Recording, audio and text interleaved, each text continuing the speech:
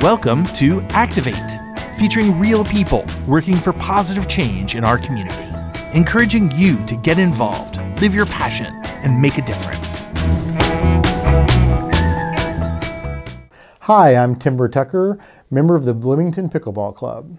We started the Bloomington Pickleball Club about a year ago. We started last January. The city had heard from so many different disparate groups, and we're like, could you come to us with one voice? So we started the club in order to try to do that, and really advocacy was a big part of it. So the two main places that are used right now, there's Switchyard. There's 4 courts at Switchyard, and then there are 6 at RCA Park. A lot of people don't realize this. Pickleball actually started, it's older than I am. It started in 1965.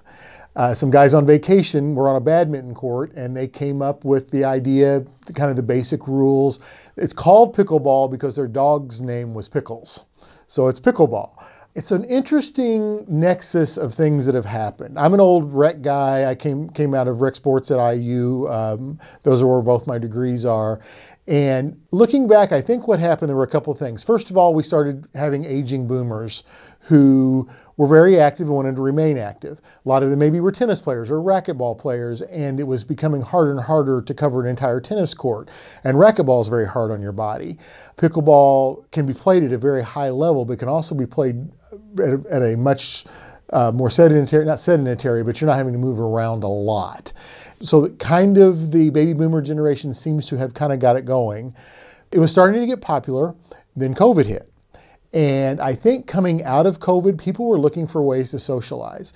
And in my opinion, the best part of pickleball is the social aspect of it.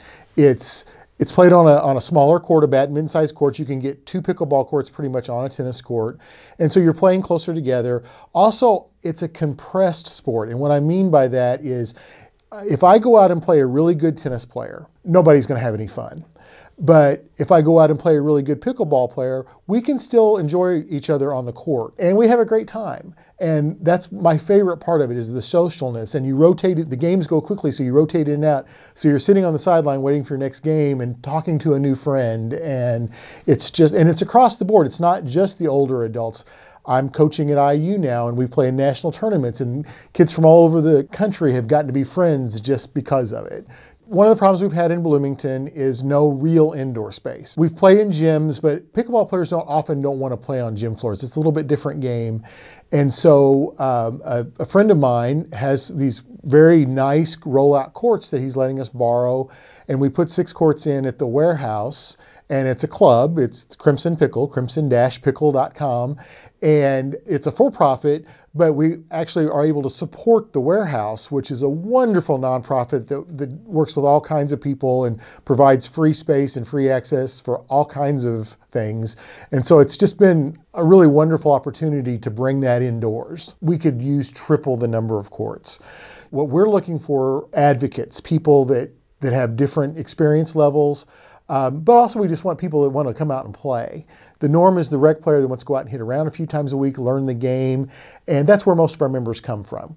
We need people who are good at advocacy. We need people who are good at programming. We need people who are good at just spreading the word, and lots of opportunities right now.